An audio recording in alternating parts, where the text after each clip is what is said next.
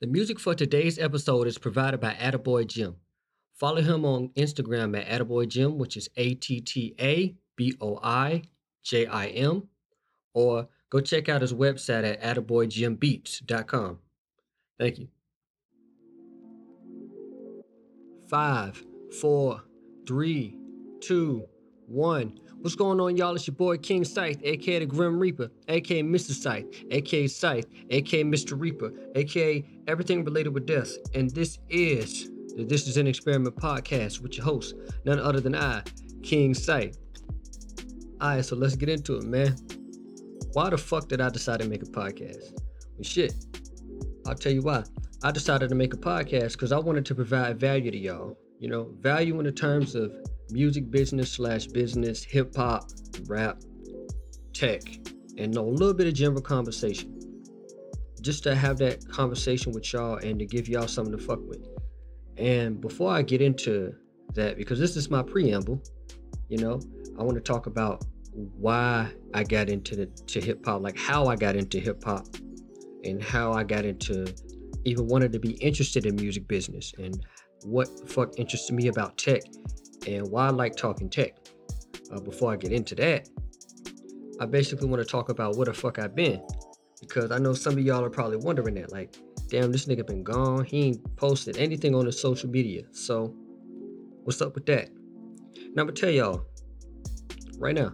So Black Lives Matter movement.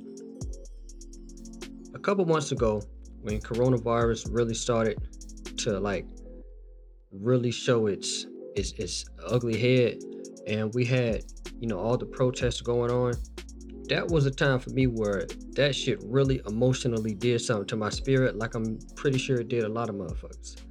But with me, it was a thing where I got tired of seeing black person after black person get shot like y'all did, and I just would wake up like angry sometimes, you know. And I wanted to make change. I want to do something. I want to definitely use my platform for good shit. But it was to a thing where I was so angry that I was, like I said, waking up angry. And I don't like to move off emotion. To move off emotion is to basically like be in a blind like fit of rage. Anger, that's passion, can be good when it's directed good. But if not, if you don't know how to control that shit, it's like a wildfire. And for me, I saw that shit, you know, starting to build up in me, and it was not fun for me. So I was like, let me just take a step back and ask myself what the fuck I want out of life. What am I looking to do? Like, what are my next steps with everything going on? Coronavirus, a lot of different shit is about to change in a way that some of us ain't ready for, some of us are. And I definitely want to be one of those motherfuckers that's ready for it. And so that's what I did. I took that little hiatus, look at me. I took that little hiatus to reflect, to, you know, develop myself, develop my craft, develop me as a person. And I'm in a real good space right now. Real nice place. I'll say that. And so that's where the fuck I've been. And so now that I addressed that, actually, before I move on, is something else I want to say. I can't change my skin color. I can't do that. But I can give myself a reprieve. Like, I can't take a break from, and what I mean by I can't change my skin color is I can't take a break from being black, obviously. So that's definitely something I want to say. You know, like, I can't take a break from being black, but I can like maintain and try to like work with my mental. Try to make sure I'm good there. So now that I said that, let's move on, man, and get into this, because this is my preamble. I want to talk with y'all about how I got into hip hop. So let's start with it. To talk about my relationship with hip hop is to talk about like my relationships with my fathers, mainly my stepdad, as it relates to music. And how I basically got into that is fourth grade, I'm gonna say, my stepdad would ride around in the car. He'd have his CDs in his lap or to the side, and he would play the motherfuckers. And he would play the old school stuff. Kool Moe Dee, Busy Bee, Curtis Blow, Grandmaster Flash and the Furious Five, and, you know, the Sugar Hill Gang, and Sugar Hill Gang is actually one of the first hip hop songs I ever learned. It's just ironic because that's the first commercially successful hip hop song to be considered, really, like the first one to really go gold. And for that, my pops, he would play these joints and it resonated with me so well. And it got to a point where I started to develop an obsession for it.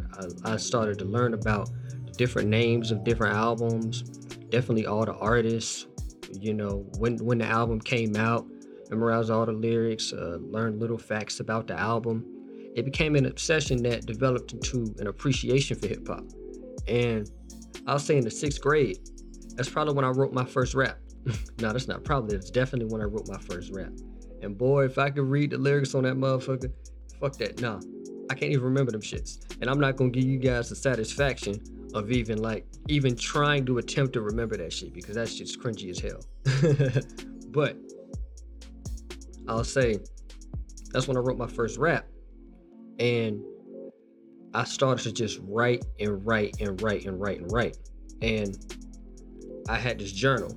And it got to a point where motherfuckers, they caught the journal. You try to keep something to yourself. Sometimes you can't keep it to yourself for too long.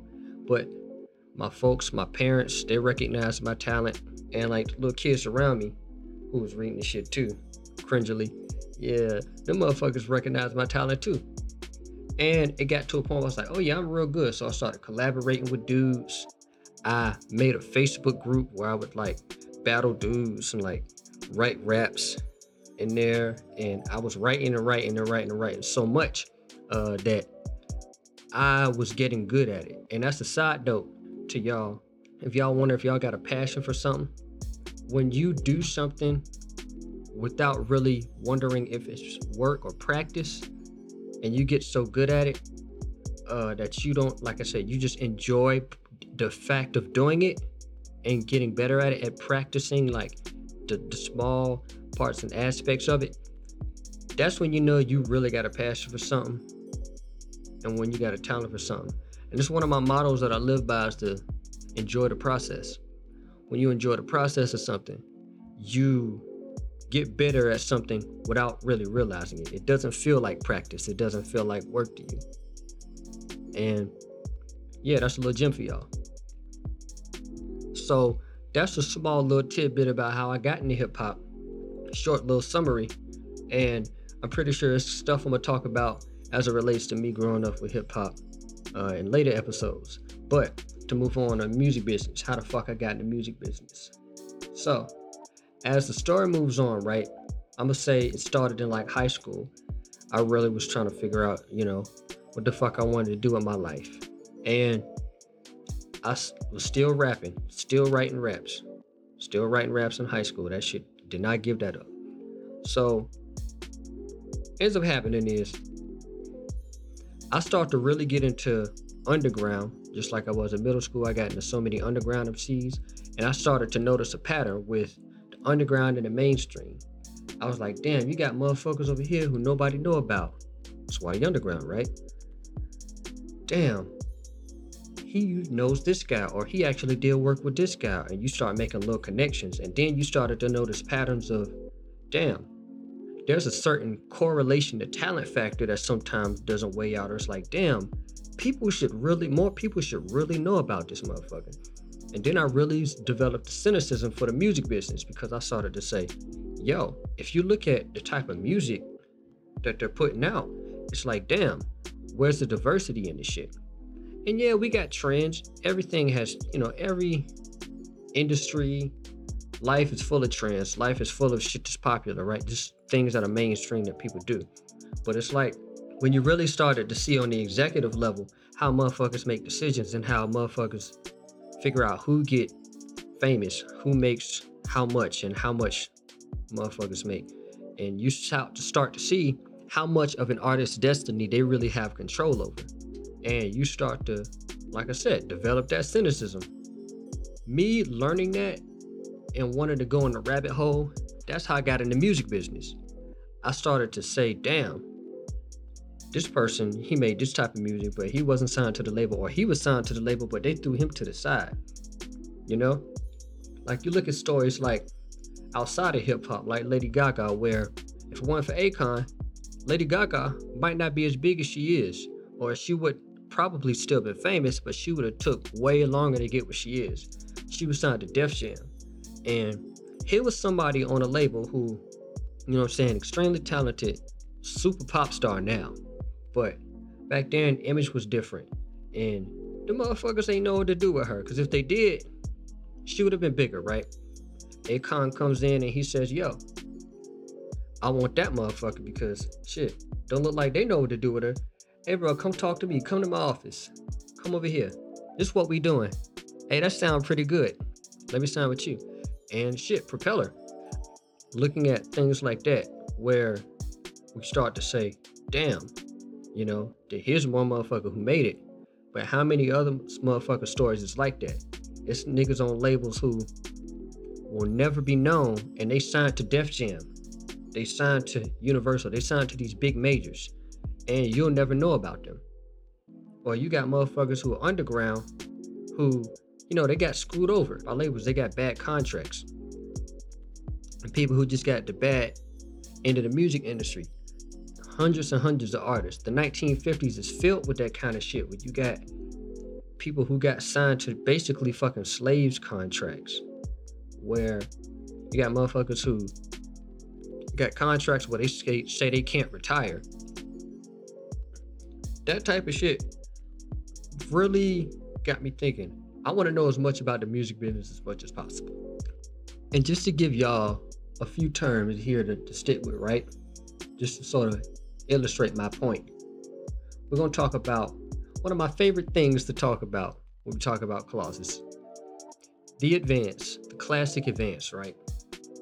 You know, a traditional record contract, you would sign a deal. Sometimes it would have a set number of albums you're supposed to have in the deal, and it'll come with a certain amount of money that they give you. But it's not just a gift, it's an advance.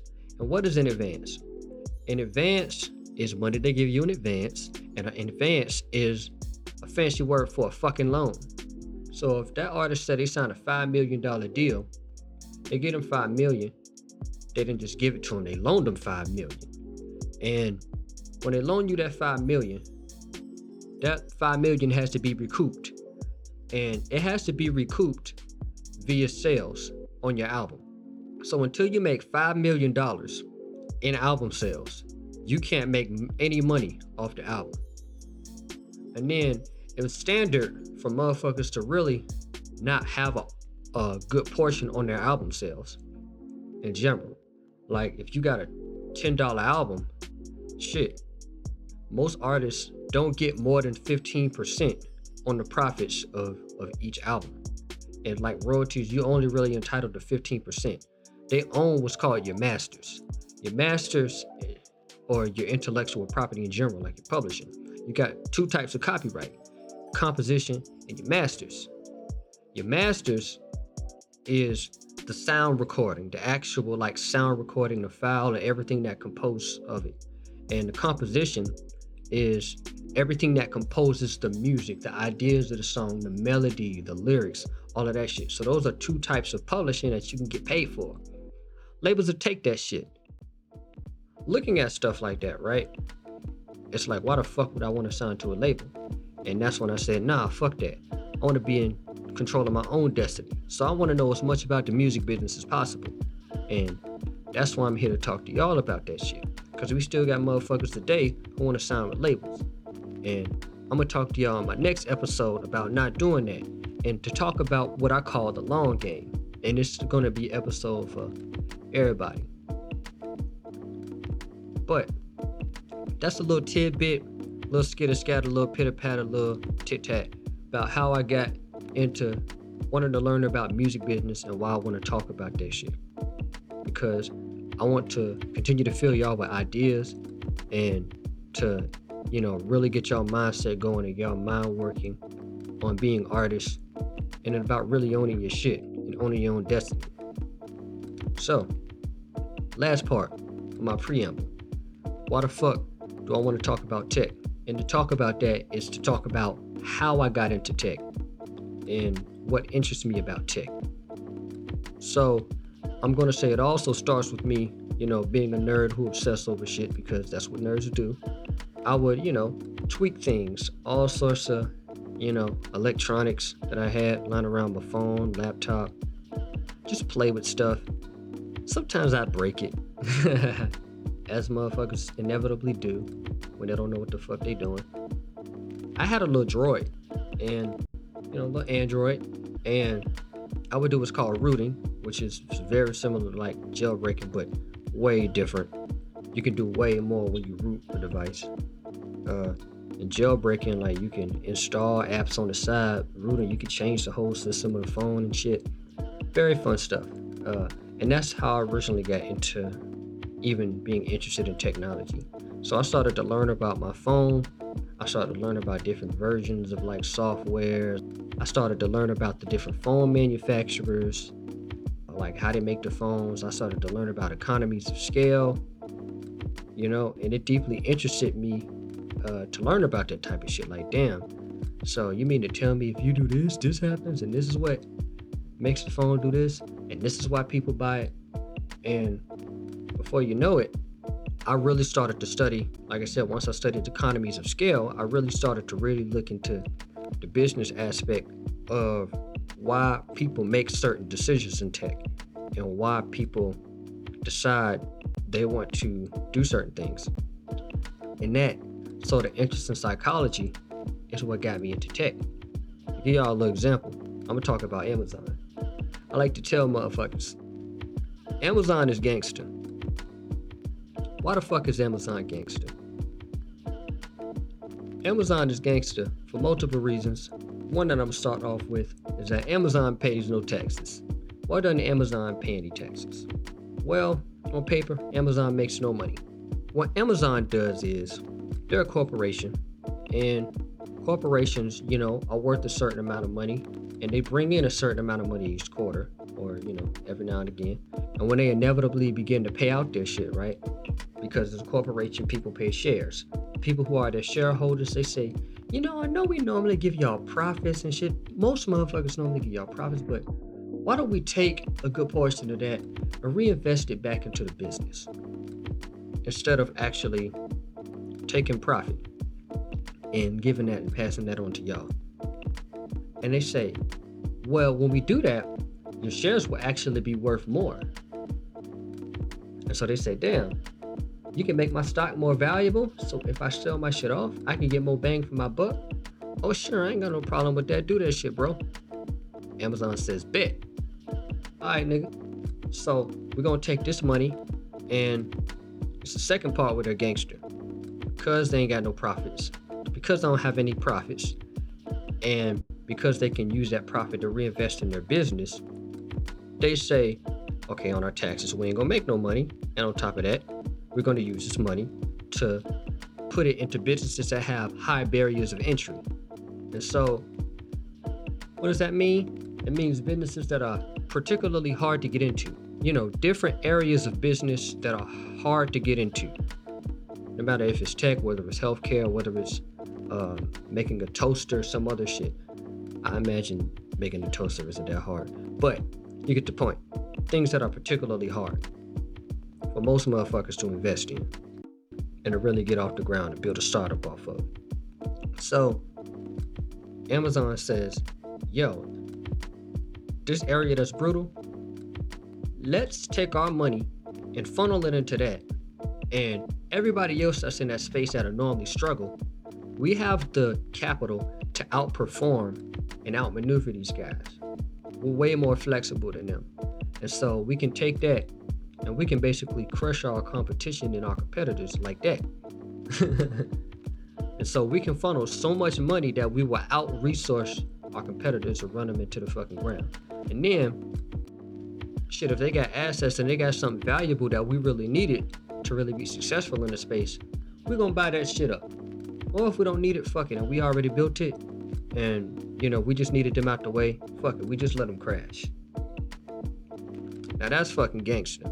And then, on top of that, other part of their gangster, they're like one of the largest marketplaces on the internet. So these motherfuckers can use that to their advantage, right?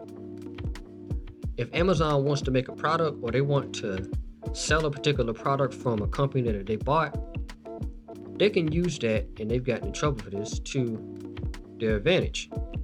They can say, hey, we want to promote our products. People who search for things, they don't like to go on the second and third page. Why don't we take our stuff and promote all the products we want to promote that'll give us better bang for our buck on our platform? And therefore, when we prioritize our shit, we make it harder for other motherfuckers to make a sale.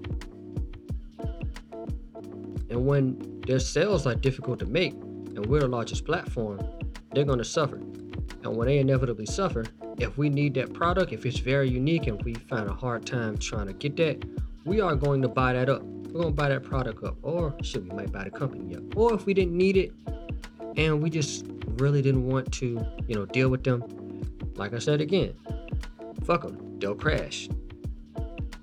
And we can sell them on our own website. So that kind of psychology and decision making that tech has, that is what deeply fascinates me. That and how it affects how we make decisions and how it influences our lives.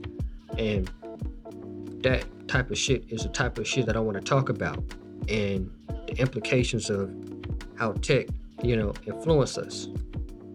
And also, what we can do to look at the way tech is moving and make better decisions about our lives. That's the kind of shit I want to get into on this podcast. And so now we've reached the end of my first episode, man, my preamble. Tune in next time for the long game and what that means. And if you enjoyed this episode, keep listening. And if you didn't, we're going to tweak it, because this is an experiment. King Sight out.